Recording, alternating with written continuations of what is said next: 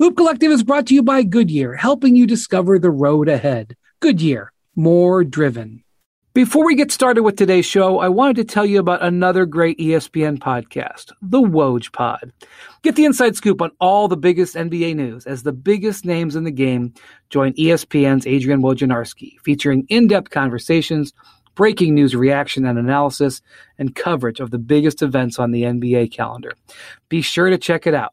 Follow the Woj Pod as well as the Hoop Collective wherever you get your podcasts.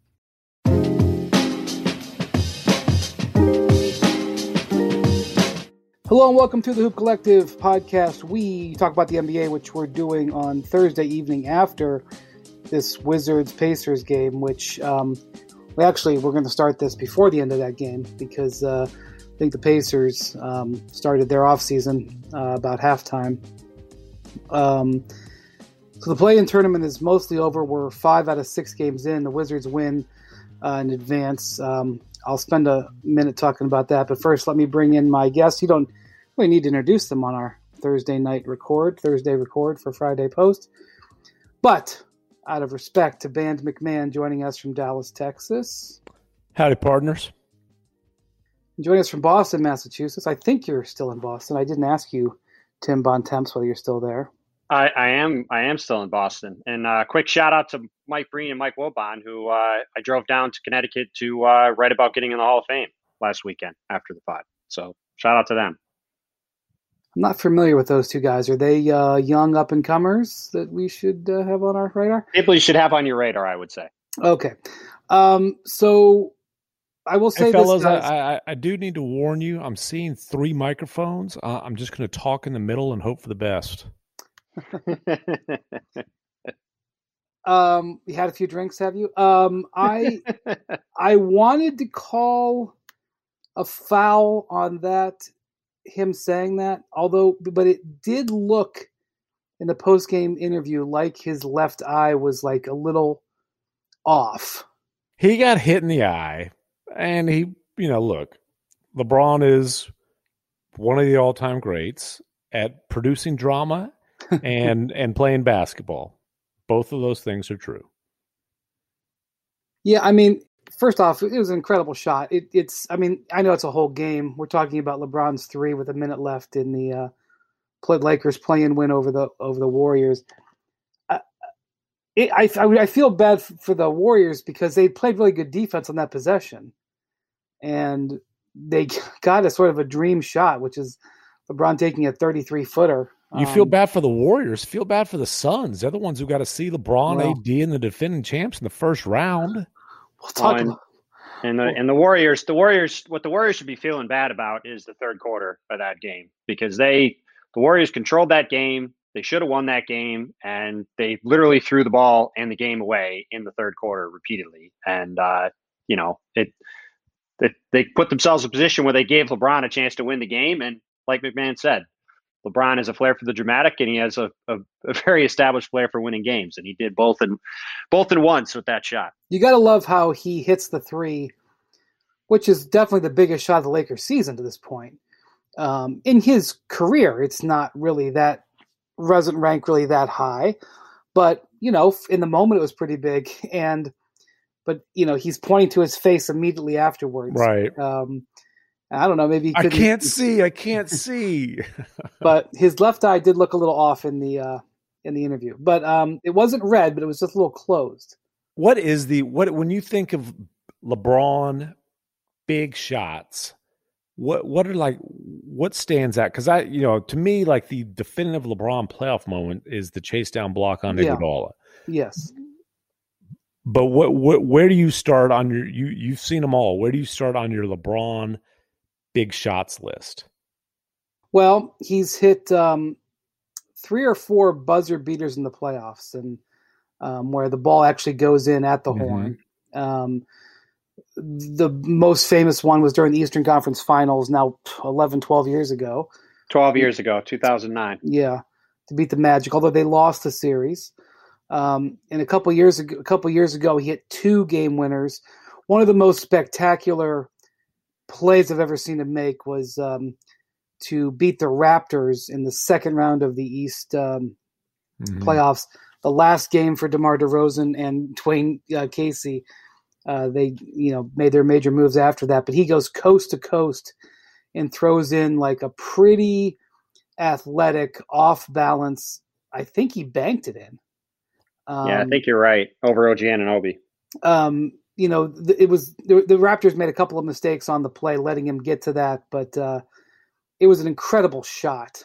Then, of course, there's the shot against Chicago, which you just had the anniversary of. He hits the Bulls were ahead 2-1, and I believe the game was tied. I think it was tied. And he hits the shot in the corner to win that game, make it 2-2. Then they win the next two games. And in that one where after the game, he basically said, "Yeah, we had a play drawn up," and I said, we ain't running that. Yeah, that was. I don't want to go down memory lane late on a Thursday night here, but that was one of the most amazing games I ever covered. The Cavs. I can't. I apologize if you guys are yelling at the podcast because I thought that the Cavs were tied, but maybe they were down. I think maybe they had to be down. They had to be down 1. I think they were down 1. I'm double checking right now while you're talking. Okay, so they inbound the ball, and David Blatt tries to call timeout that he doesn't have. And Ty Lue grabs him from behind. This is in the last 10 seconds of the game. Ty Lue, his assistant at the time, grabs him from behind, but he clearly said timeout. And, I've looked at the replay a lot of times. I've written several books about that Cavs team.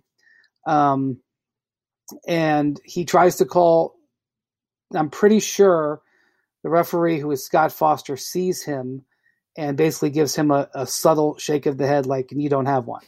The game was tied, by the way. Hit a shot over Jimmy at the buzzer. Okay, so if he calls that right there, it's a technical foul on the Cavs, and the Bulls shoot a technical free throw to take the lead. Could have been one of the biggest disasters of all time. The next day, when confronted about that, David Blatt says, "Well, they say that the people who make the most decisions per minute in professions is after surgeons and fighter pilots is basketball coaches." He basically said, "Well, when you have to operate like a fighter pilot or a surgeon." I remember that. Which is one of many memorable David Blatt quotes. Yeah. But let's not talk about anyway.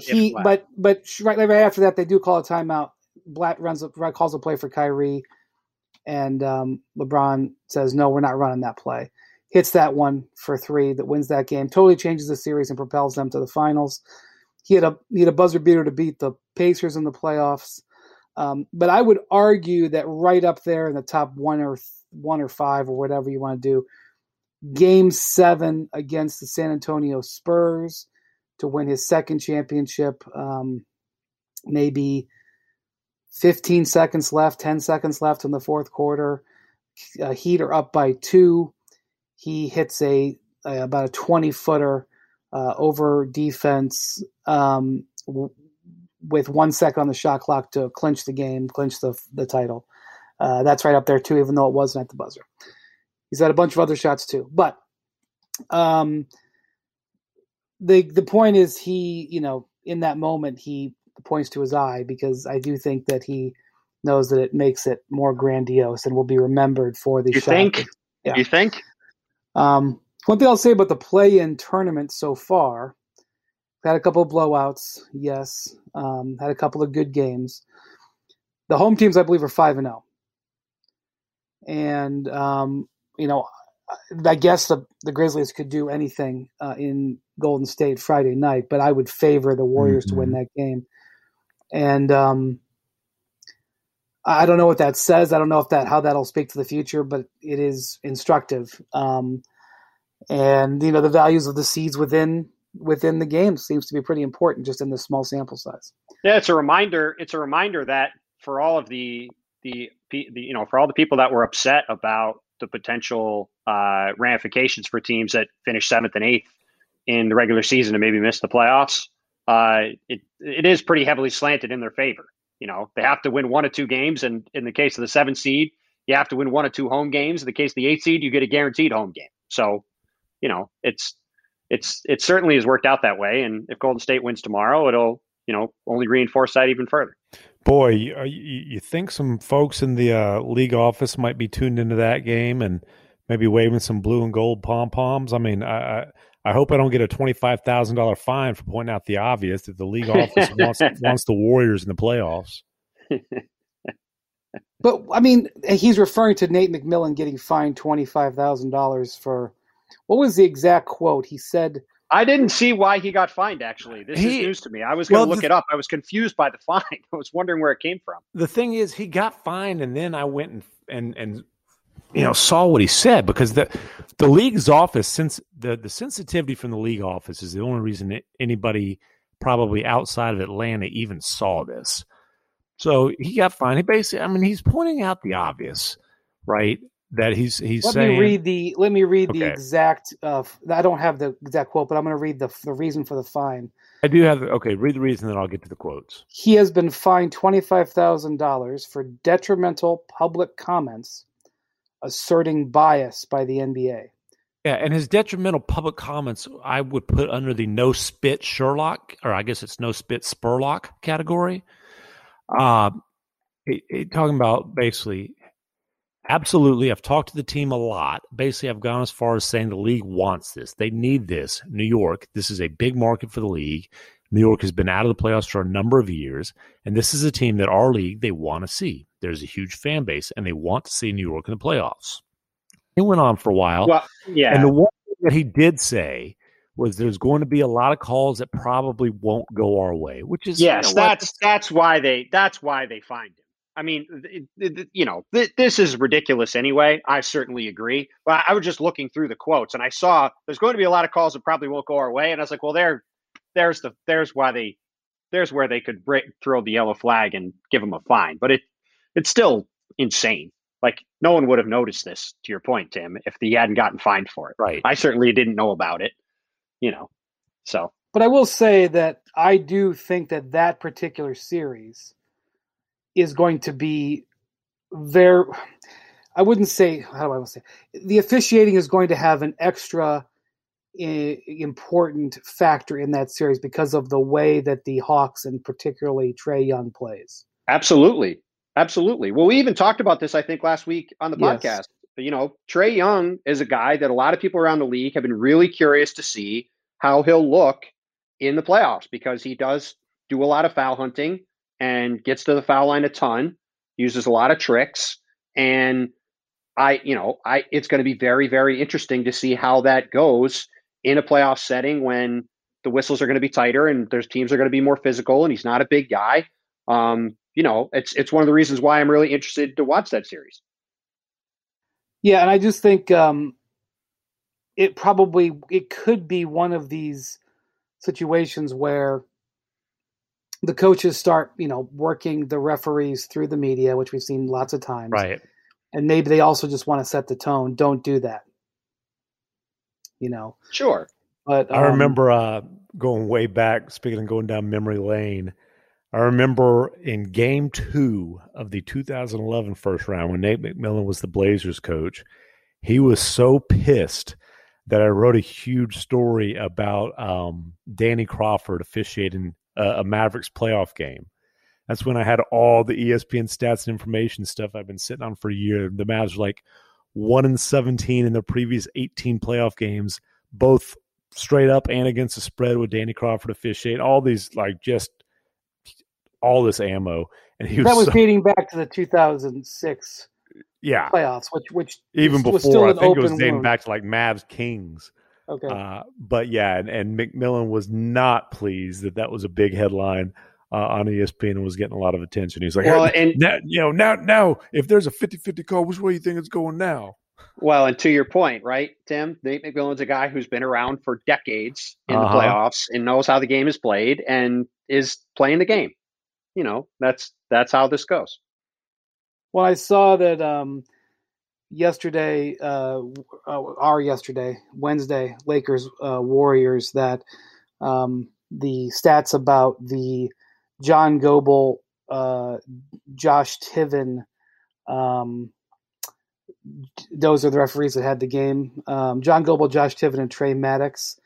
And the Warriors had lost 14 of their previous 15 games when they were officiated by either Goble or Maddox. Now, that is one of the more circumstantial stats that you'll run into. Because also, how many of those were last season when the Warriors lost 14 of every 15 games, period? Right. But it's just, but it was just interesting that, if you are looking for a reason about why you're getting screwed, you can always find one. That's right. And teams always do. Some are more glaring than others, I will say. That's also true. Yeah. I mean, the 2006 finals were not the finest moment for officiating. But Dwayne Wade was getting neither was Kings Lakers back in the day. Neither, frankly, was a lot of that Laker Warrior game. I mean, there was a lot of moments down the stretch. I mean, LeBron committed 2 or 3 fouls in the fourth quarter of that game. Anthony Davis at one point threw, I think, Draymond Green aside to get a rebound. I mean, there was some iffy calls down the stretch of that game too. But again, I'm not really going to hear any complaints from the Warriors about it because they had that game in their hands in the third quarter. And, we've seen Steph is an unbelievable player, but we've seen in the past, he can be pretty loose with the ball. And the rest of the Warriors were also very loose with the ball. And they let the Lakers get back in that game and they gave LeBron a chance and LeBron took it. Okay. So the Lakers win. I don't have the odds up to this moment because I know they're always changing. And I know with all the Lakers, the betting lines are hard to square because they're penalizing the Laker fans who are going to bet on their team, so many of them. But the opening odds opened at the Suns being, the Lakers were minus 300, bet 300 to win $100. Well, you've pointed out the Lakers' odds are always going to be skewed a little bit because there's so much money coming in. But even accounting for that. Okay, Bontemps. Who are you picking in that series?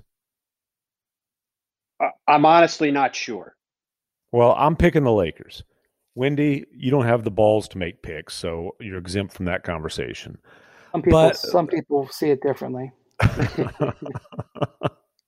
But look, it's not disrespectful to say, hey, you're the underdog against LeBron James, right. Anthony Davis, and the defending champions. That's right. And defending champions with arguably the best player of all time on their team. They're going to get the benefit of the doubt. The circumstances behind the Lakers being a 7 seed are unique and understood, right? Again, and look, credit to the Suns. They've had a great season, but you're talking about a team that's got 3 starters that are going to be playing in the first NBA playoff game of their lives, and going in the season, it wouldn't be surprising if you said Suns Lakers in the first round. You would have just thought the Suns squeaked in as a 7 or 8 seed. Right. You would have expected the Suns to have won a play-in tournament game. Did the Lakers impress you? Playing. I mean, they've won 6 games in a row. But are they impressing you right now? Well, that was what I was going to say. I mean, look, I want to say the Lakers are going to win that series for all the reasons Tim just said, right? They have LeBron James. They have Anthony Davis. They're defending champions. They've been in these playoff kind of situations before where basically nobody on the Suns has. That being said, you watched that game last night, and the Lakers did not look good. And LeBron was not moving well throughout a lot of that game. Anthony Davis did not look very good throughout a lot of that game. Dennis Schroeder looked terrible for the entire game. Got benched multiple times in that game for Alex Caruso, who saved the Lakers Drummond's in that game. Not very good. Well, Andre Drummond stinks. He doesn't stink. He just is not a star. Andre Drummond is not a guy you want to be playing in high leverage playoff games. You saw that in that game last night. He is not going to win playoff games. Let me rephrase that for you to do you a favor. Andre Drummond is not a guy you want to count on. You want to have to count on. He can. No, I don't want him on the floor. I don't want him on the floor. Games. I don't want a center on the floor in the playoffs who can't guard anybody in a pick and roll. And he got obliterated. If I can play Anthony Davis at center, if the Lakers every minute they play Andre Drummond, they're doing their opponent a favor in the playoffs.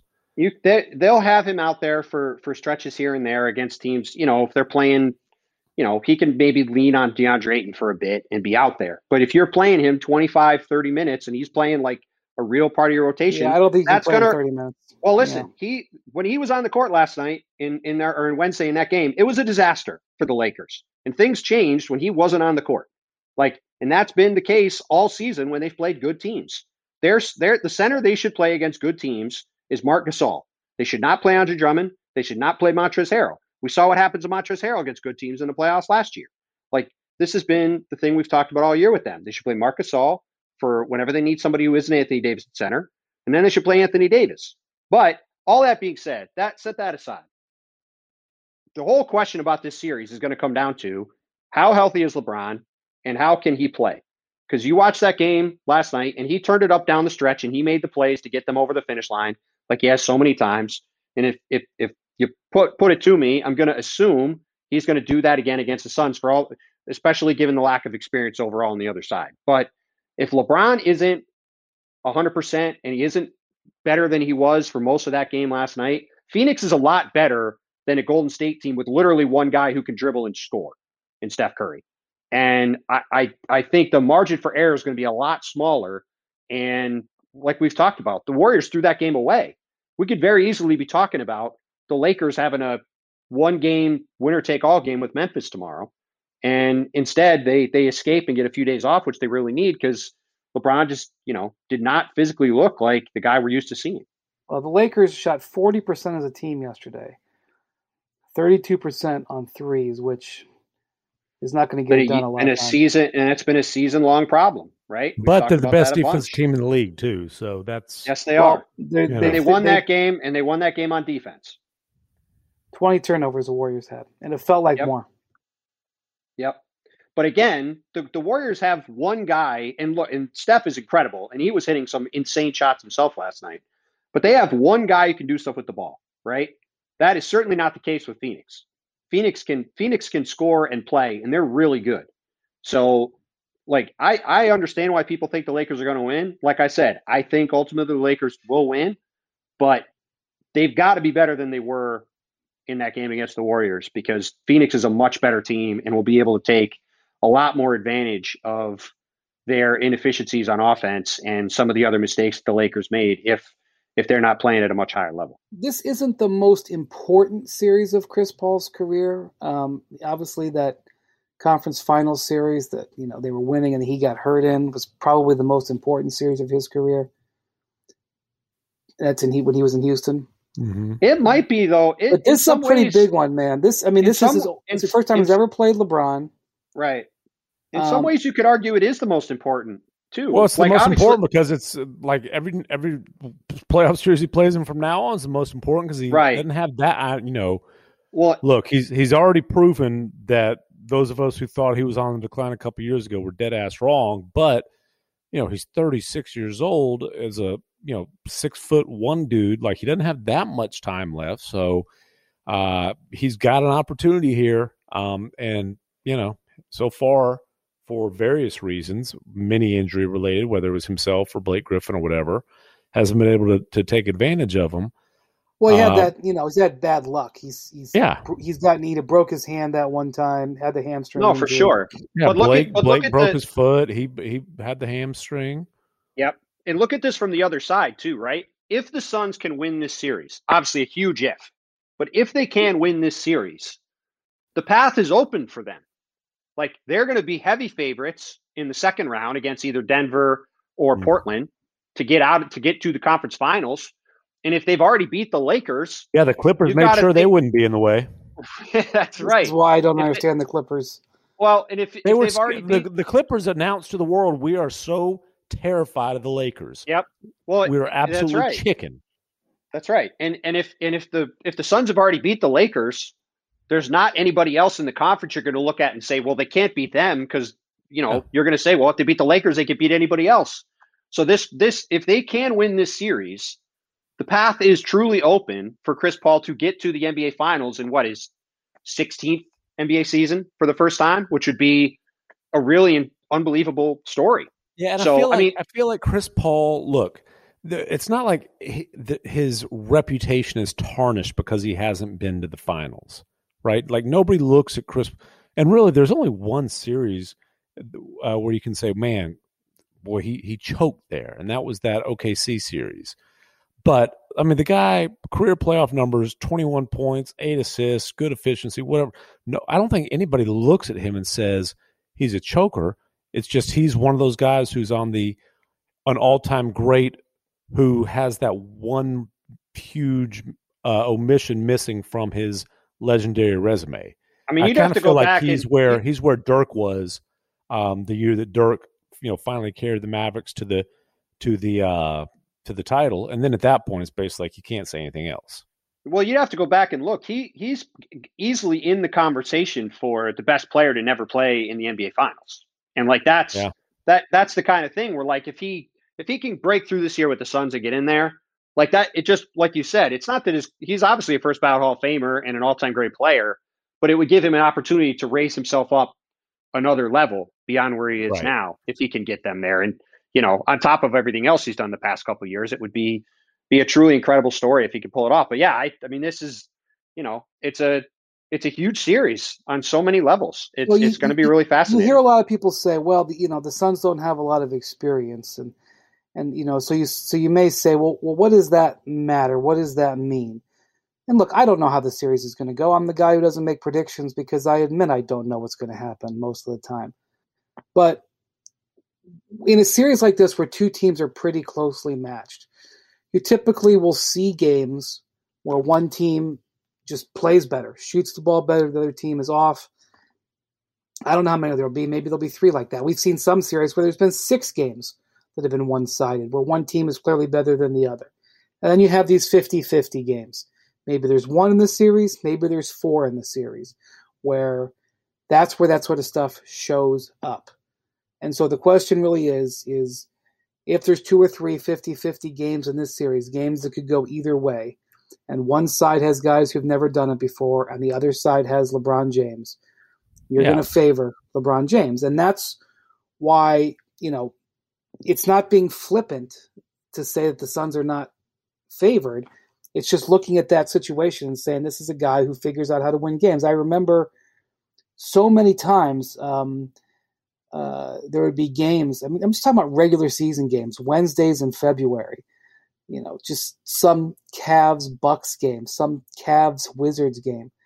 And the games could go either way. It's a tie game midway through the fourth quarter, and LeBron carries his team home. And, it gets ultimately forgotten because it's a regular season game, but he's literally done it hundreds of times in his career. And doing that in the playoff level is it's a big ask. It's a big lift. Well, and AD, look, he wasn't able to carry the Pelicans to playoff success, but if you look at AD's numbers in the playoffs, they're pretty ridiculous. And last year, obviously, he proved he could be a starring player on a championship team. Well, just look at the Warriors game, right? Like, again, for all the things that Golden State did wrong in that game to let the game get away, they let the Lakers into it and gave them a chance, and LeBron took it. And, like you said, Brian, when you're in the playoffs and you've been in the playoffs a bunch of times, there's a reason why inexperienced teams don't win in the playoffs. Like, you tend to have to go through it and go through some pain on the way up. And it's because you have to learn how to win in those moments. And, the Suns are going to get every bit of it that they could hope to learn all at once, having to go up against the Lakers in the first round. It's a bummer in some respects because they've had an incredible season. And, like Tim said, it's not exactly a fair reward for the year they've had, but ultimately, it's going to be really interesting to see how they raise up to the challenge. I will say, and nobody in Salt Lake City will agree with this, but I was kind of rooting for the Warriors last night just because I wanted to see Steph versus CP3 in the playoffs one more time. Well, it also would have been unbelievable if you had Lakers Jazz in the playoffs, particularly after the All-Star game stuff with the Jazz and LeBron. Sure. I mean, that would have been look, we might still incredible. Get it. For sure. I just mean in the first round. Yeah. That would have been absolutely unbelievable if that happened. But by the way, what a treat that would be. Best record in the league. Here's the defending champs in the first round. Not that, look, the Warriors have been, they won like 15 of the last 20 regular season games. Their point differential has been elite during that stretch. I mean, the Weissman's Listen, gone stretch. If they can beat Memphis, they're going to be a tough matchup for the Jazz. The Jazz, I think, will win the series, but they're going to be. Don't disrespect the Grizzlies, there, McMahon. I said I'm not disrespecting the Grizzlies. We both said if. Yeah. We both said if. Okay, so McMahon. Look forward to seeing who's reffing that game, though. Well, I'm sure the stats will be available. Two guys drove to work. Neither guy wore a seatbelt. One guy got a ticket. One guy didn't. The same two guys drove home. One guy wore his seatbelt. One guy didn't. One guy made it home. The guy not wearing his seatbelt didn't. Don't risk it. Click it or ticket. Paid for by NHTSA. Now let's talk about the play of the week. The pressure to follow up Hypnotic and Cognac weighing heavily on the team. Hypnotic was in the cup, blue and ready for the play. And boom, Añejo Tequila came in with a smooth assist to Hypnotic's tropical fruit finish. Shaken, strained, poured. It was green and good. The playmaking splash shifted the tempo. Another great cocktail from the Hypnotic team. Every season is Hypnotic and Tequila season. Hypnotic Liquor, Bardstown, Kentucky, 17% alcohol by volume. Hypnotic reminds you to think wisely, drink wisely.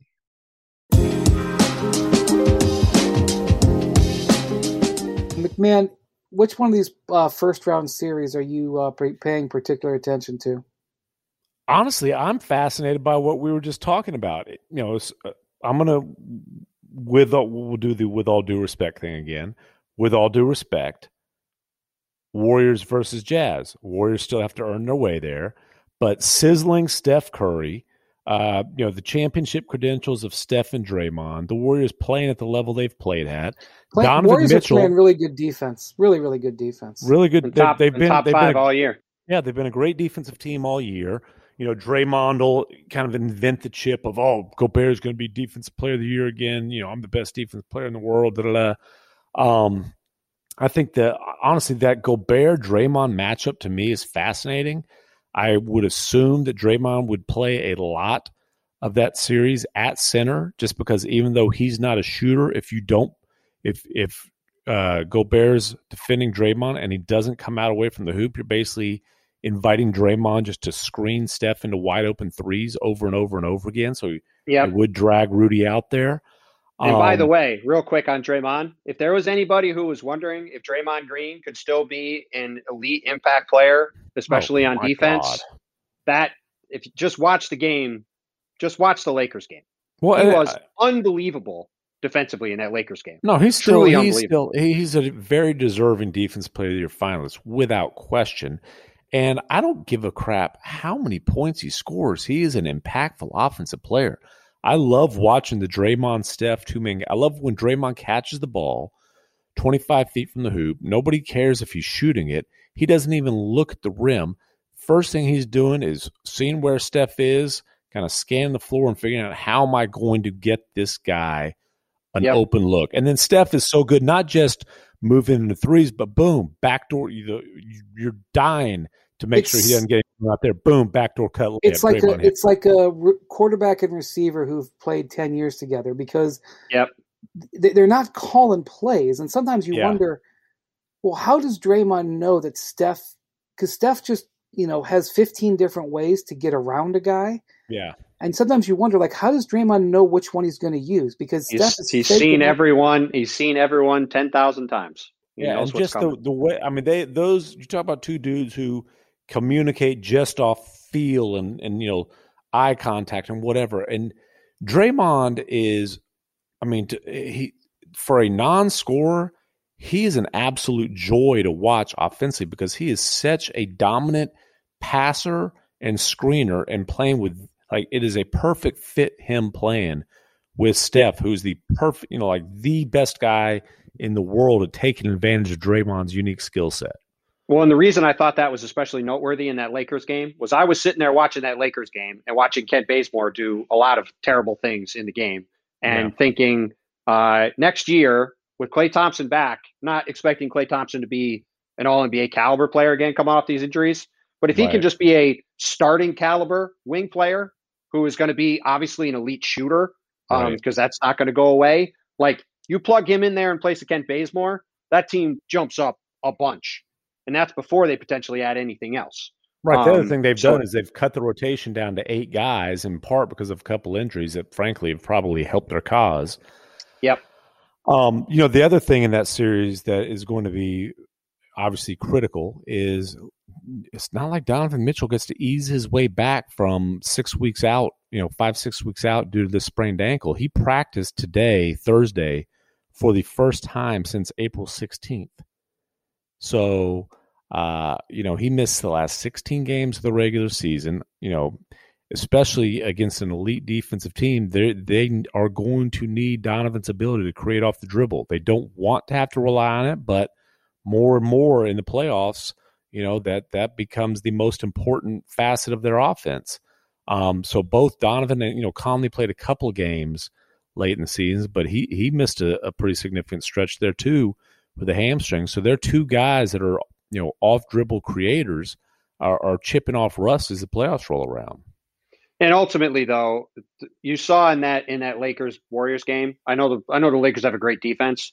The Warriors are so limited on offense outside of Steph that while I think he and Draymond can make it interesting, Utah, I think, is just way too good on offense, and they're not gonna be able to keep up over a 7-game series. So I think Utah's gonna win that series pretty comfortably, but it will be fun to watch that Gobert Draymond battle, and it will be fun to see how Steph tries to get going against get going against Utah and trying to make it as interesting as possible. You know what's crazy about Draymond? So you remember, obviously, we all remember the 2016 finals. He gets suspended after hitting LeBron in Game 4 in Cleveland. Gets suspended for Game 5. He had a 32-point game in Game 7. He had an incredible first half. I think he hit 4 or 5 threes in the first half of Game 7. Yeah. Was potentially going to be an all-time, taking off the goat horns game. I don't think he's had a 30-point game since. Not that he ever had a lot of 30-point games, but I mean, the reminder is that occasionally he was pretty potent offensively. He had that one outlier year as a 3-point shooter. Strangely, he's like his ability to finish has just gone kaput, but he's still a damn good rim protector. So I don't. But I would argue that he's better than he was back then. And I remember on the defensive end. Yeah, and just overall, I mean, he's just as or well, more. He's not better because the offense is just not existent from a scoring standpoint. I mean, that for as good as he is at everything else, like that season he was shooting, like to your point, he was shooting 37-38% from 3. That's true. On top of it. Yeah. But listen, my point before was Golden State's had a nice year this year, but I thought it was really important to see Draymond in a game like that play at that kind of level, because it shows me that if they can add Clay and maybe another piece this offseason, like they have a chance to be a factor in the West beyond just a, run-of-the-mill trying to get in the playoffs team. Vivid Seats wants you to get to the games you love this spring. Experience every pitch, assist, and game-winning shot live and in person. And the best part? Each transaction is a step toward a free 11th ticket with Vivid Seat Rewards. Score unbeatable perks like free tickets, surprise seat upgrades, and annual birthday deals. As official ticketing partner of ESPN, Vivid Seats is offering you $20 off your first $200 ticket purchase with code HOOP. That's code HOOP, H-O-O-P. Visit vividseats.com or download the app today. Vivid Seats. Experience it live. Hey, it's Kaylee Cuoco for Priceline. Ready to go to your happy place for a happy price? Well, why didn't you say so? Just download the Priceline app right now and save up to 60% on hotels. So whether it's Cousin Kevin's Kazoo Concert in Kansas City, go Kevin, or Becky's Bachelorette Bash in Bermuda, you never have to miss a trip ever again. So download the Priceline app today. Your savings are waiting. Go to your happy place for a happy price. Go to your happy price, Priceline.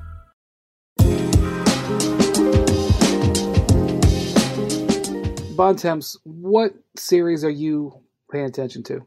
I mean, we talked. There's two in the East that I think are particularly noteworthy. We talked a little bit earlier, but I think Hawks Knicks is going to be really interesting. The Knicks back in the playoffs, obviously, is a fun story. And again, I'm just really curious to see what Trae Young looks like in a postseason series, especially against a really good physical defensive team like the Knicks. But if you're talking about Eastern Conference playoff series, the one that obviously stands out is Bucks Heat, rematch of last year's Eastern Conference semifinals.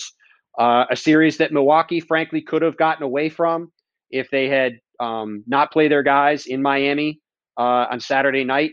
Still had a chance at the 2 seed, but a very slim chance given that the Brooklyn Nets were playing the tanking Cleveland Cavaliers in their final game of the season. But the Bucks played it out, and they pounded the Heat and won the game. And I like that approach from this Milwaukee team. I know it makes their road a little tougher. They obviously now would have to, in theory, go through Miami, Brooklyn, and Philly to get to the finals. But for a team that needs to exercise playoff demons and needs to kind of have a fresh start, I like the fact that they didn't run away from that and just said, hey, we're just going to play and let the chips fall and not worry about who our opponents are. And I'm really curious to see with Drew Holiday, with PJ Tucker, with some of the changes they made during the season to try to implement more of a switching defense, to have some more versatility when they get into the playoffs. It's going to be really, really interesting right off the bat to see if that stuff translate into success against a tough veteran Miami Heat team with arguably the best coach in the league in Eric Spoelstra and Jimmy Butler and Bam Adebayo and a bunch of guys that are going to walk into that series thinking they can win it. I saw Giannis today said somebody asked him, will this year be different than the last 2 years? That was me, actually. Oh, how about that? Well, what did he say, Bontemps? He said, I can't tell you, Tim. It might not be different. That was what he said, which I thought was a pretty honest response. And what did you take away from him saying that? Taking pressure off? Or I thought it was very interesting watching Giannis today because he just seemed incredibly relaxed. And the question I asked him, after saying that, he went on to say the thing he's learned from the last 2 years is to not get so wrapped up in everything that's happening every second. He said especially in the bubble, they would play the game and they would go back and he would watch the stuff on TV and he'd see what the media was saying. And like he was just on kind of a roller coaster with how the team was doing, either getting too high or getting too low. And I think that is something that gave the Bucks problems the past couple of years. I do think they got in their heads. I do think that they let the pressure of things get to them a little bit. And obviously they were really close to getting past the Toronto Raptors. They're up 2-0 in overtime in game 3. Can't quite pull the game out. They end up losing that series. And, last year, everything in the bubble was a mess for them last year. Giannis gets hurt against Miami. They have the crazy ending in game 2 when he fouls, touches Jimmy Butler's hip with no time left on the clock and gets a foul called on him. But I think this Bucks team is in a really good mental place going into the playoffs in no small part because they replaced Eric Bledsoe with Drew Holiday, and they've added PJ Tucker, 2 veteran, tough-minded, the perfect kind of guys you want to have if you're trying to go win a title. I mean, McMahon's been around PJ for years in Houston. And those demons, those aren't their demons. So, that does help. It helps a lot. They were definitely Eric Bledsoe's demons, but he's gone. Well, and it was interesting. In the game, they had the 2 games against the Nets recently, and I know James Harden didn't play, but there was a moment in the first game they played. There was a 2 or 3 point game, 90 seconds to go. Giannis drives into the lane. He gets double teamed. What does he do? He kicks it out to the wing. Who does he kick it out to? Drew Holiday. Drew Holiday buries a 3, doesn't touch the rim. Eric Bledsoe would have airballed that shot. And that is, to me, the biggest difference with this team. It's why I think Milwaukee can get out of the East, even with the schedule they have in front of them. And yeah, I mean, it was funny to have him kind of say, I don't know if it's going to be different, Brian, but I did like he seemed to be in a really good place today. And I think they've been in a really good place for a while. And I think they feel comfortable and confident going into these playoffs. And, if they could get by Miami, I don't think there might not be a better series in these playoffs than Nets Bucks. I hope everybody's healthy because I think that could just be an absolutely incredible series if they can get through this one. Think Miami's going to miss Jay Crowder in this one? Yes, I think so too.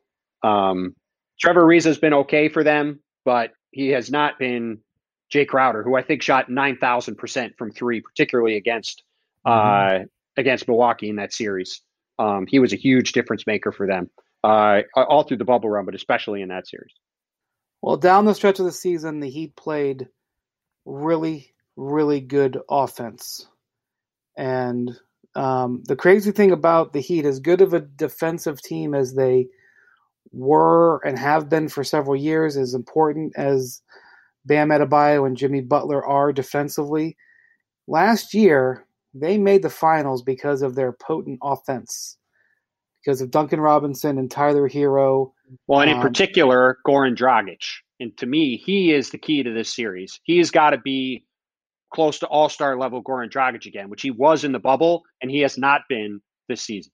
Well, they played pretty good offense down the stretch of the season. And Jimmy Butler was hurt and out a lot this year, and he missed a lot of their big key games. He didn't get to play in so many of their matchups, so it's hard to. He didn't play in that Milwaukee game the other day. Yeah, for example. So if he stays healthy and is in there, that's an X factor. But Milwaukee's got a brutal stretch. All right, the series that I'm going to pay attention to. Well, I'm pensioning them all, but the one I'm watching, and just because I think there's a lot of stakes, is Portland-Denver. And this is might be the most even series of the whole first round. Yeah, it's just I know that Denver finished. I think they finished after the Jamal Murray injury. I believe they went 13-5, and that was even better than it sounded because got only your MVP vote, didn't it? I did vote for Jokic for MVP. Breaking news. Again, my argument was not that Embiid necessarily should have been the MVP. It's that he shouldn't have been disqualified, as he apparently was by those voters. Bontemps will officially remove the jackass label from me now. Welcome to the dark side. I don't. If Portland loses this series, I don't know what's going to happen to the Blazers. Well, I think you've got a pretty good idea of one thing that would happen. I think that it would probably end the Terry Stotts era there. I don't necessarily know that solves anything. I don't necessarily know if it's the right thing, but I think there's too much smoke coming out of there for that.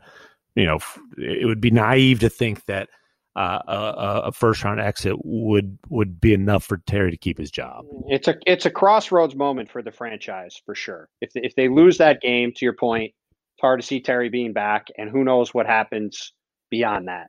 And if they win that series again, like if it's Suns Blazers, they played an epic game last week. Like that would be a really interesting series. Like, all of a sudden, like things could look totally different for Portland if they win. So for both these teams, I think there's a lot on the line, and it's a really compelling series. Obviously, it really sucks not having Jamal Murray. Is just such a killer. I think Denver might have won the West, maybe won the title if Jamal was healthy. It's just brutal that he isn't there. What guards do they have? Well, that's the thing. Is Barton going to be back? Is Dozier going to be back? Talk about a series where you want to have healthy guards, right? Yeah. There probably there might not be a single team you would rather not play if you have a decimated backcourt than Dame and CJ, both of whom have been have come up huge in the playoffs. Austin Rivers got there on a freaking 10-day. I promise you this, he will earn every dime of his playoff bonus. Yes, he will. Guys, I'm going to give you some stats here. 54% shooting overall. 45% on three-pointers, which means he shot 63% on two-pointers. I'm going to look up his splits here for these. Who this is? This Michael Porter since the All-Star break? This is Michael Porter for the season. Yeah. Let me look up his post-All-Star break numbers. He shot 54-45 for the season? That's right. Wow. I knew he had big-time numbers. I hadn't looked at him lately. That's big time. And his release is absolutely ridiculous for a 6'10" athletic dude. It's a beautiful shot. It's easy to see why he was such a big time prospect coming up. I mean, Well, it doesn't take much watching him play to figure out this guy is really special at scoring the basketball. Well, look, I was screaming as loud as anybody. Like, I thought they should have packaged him and like, for example, package him and try to trade for James Harden is something I was talking. Like, I thought they needed another bona fide superstar. They were not interested in shopping him. And it looks pretty smart right now. He might have a decent future. There's some stuff that comes along with him, but he will put the ball in the hole frequently and efficiently. Post All-Star, 22 points a game, 7.5 rebounds a game, 54% overall shooting, 46% on three-pointers. And here's the number, because it's not just because he's improved defensively, although he has, but also because they got Aaron Gordon to take some pressure off of him. Here's the number, guys, that I'm going to point out about Michael Porter Jr. His plus-minus after the All-Star break, plus 11.4 average per game. That's big time. Obviously, it's not just him. There's a lot of other stuff going on. My point is that this is a series where Michael Porter could truly be the difference maker. Not that it's not Jokic. You're going to have huge games, but his play in the playoffs last year was up and down. He had moments. His minutes were up and down too, not coincidentally. Well, that's the thing. Like, it's been hard at times for Michael Malone to trust him. But he doesn't have a choice now. Well, and he's earned the trust, and he's most improved player finalist, deservedly so, and he's proven since Murray went down that look, he's not just a complimentary player. Like, he is a star caliber player, or at least he has been. I mean, his efficiency's improved since he had to become that number 2 guy. And since Murray went down, 56, 49, 85 are his shooting splits. I mean, averaging 23.5 points a game. I mean, he's got an indefensible shot. And I know that he and Durant both get annoyed at the comparisons. And I understand that. That's fine. But it's more about a 6'10" guy who can shoot like that. Well, and an athletic 6'10" guy who can shoot and put it on the floor. I wish I could remember who tweeted this. But somebody mentioned he's more Clay. He's more of a taller Clay than he is KD, and I can see that because he's so because he never dribbles basically. Well, and he's just so smooth catch and shoot, and not just smooth, gets it off so quickly, and it's just his shot is absolutely beautiful, and his ability, a lot like we were talking about. Just how perfect of a fit that Steph is, playing off of Draymond's strengths as a passer and a screener. Porter is seeing all the ways that he can get clean looks playing off of the best passing big man in the history of the game. And, that's a tough combo to stop no matter who's playing guard. Well, I voted for him for second most improved. And Randall was awesome all year long from start to finish. But a lot of years, Michael Porter Jr. is winning that award. Yeah. And I know that there's sometimes you don't necessarily want to, guys naturally improve in their second season. And technically, I guess this is his third season, but really it's his second year. Right. But even by that standard, his performance this year was awesome. So I'm going to watch that series because of the stakes, especially for Portland. This could be Michael Porter Jr.'s arrival as a and remember, Michael Porter Jr. It's his like you said, it's his second season playing. It's his third season, and he's up for a contract extension possibility this offseason. And certainly if he goes out and balls out and gets Denver into the second round or into the conference finals without Jamal or beyond, that's certainly going to be some ammunition for him to go get a very large check Well, he's getting the max. He's getting the max. You shoot 45% on threes as a 22-year-old. I think, the concern with him is the back, but right. But it's real simple. His leverage is pay me or trade me, and they decided not to trade him. They'll pay him. They knew when they decided not to shop him around, they knew they were going to have to pay him. Yeah, I mean, listen. To be clear, I'm not saying that like it's the difference between making $15 million or the max, but like it certainly it would go a long way towards removing any potential lingering doubts about do we completely give him the full max in an extension right now if he scores 30 points a game in the first 2 or 3 rounds of the playoffs. You're right. You're right about that. It's just it's a huge opportunity for him. It's just a big, especially with Jamal Murray out. And they need it. The stages, they really need it. It's not like last year when Mike Malone could get mad at him for not doing something right on defense and sitting him for 15 minutes, right? He's going to be out there for 38, 40 minutes a game. And it's a huge chance for him to show he's that kind of player on a huge stage. And like you guys have both said, they're going to need every bit of his production to make the kind of playoff run they want to. All right, well, here we go, guys. Playoffs start this weekend. 2 months of let's go. Thank you for listening to Hoop Collective Podcast. Thank you to McMahon. Thank you to Bontemps. Thank you to Tony, our producer. Have a good weekend and enjoy the start of the playoffs. Adios, amigos.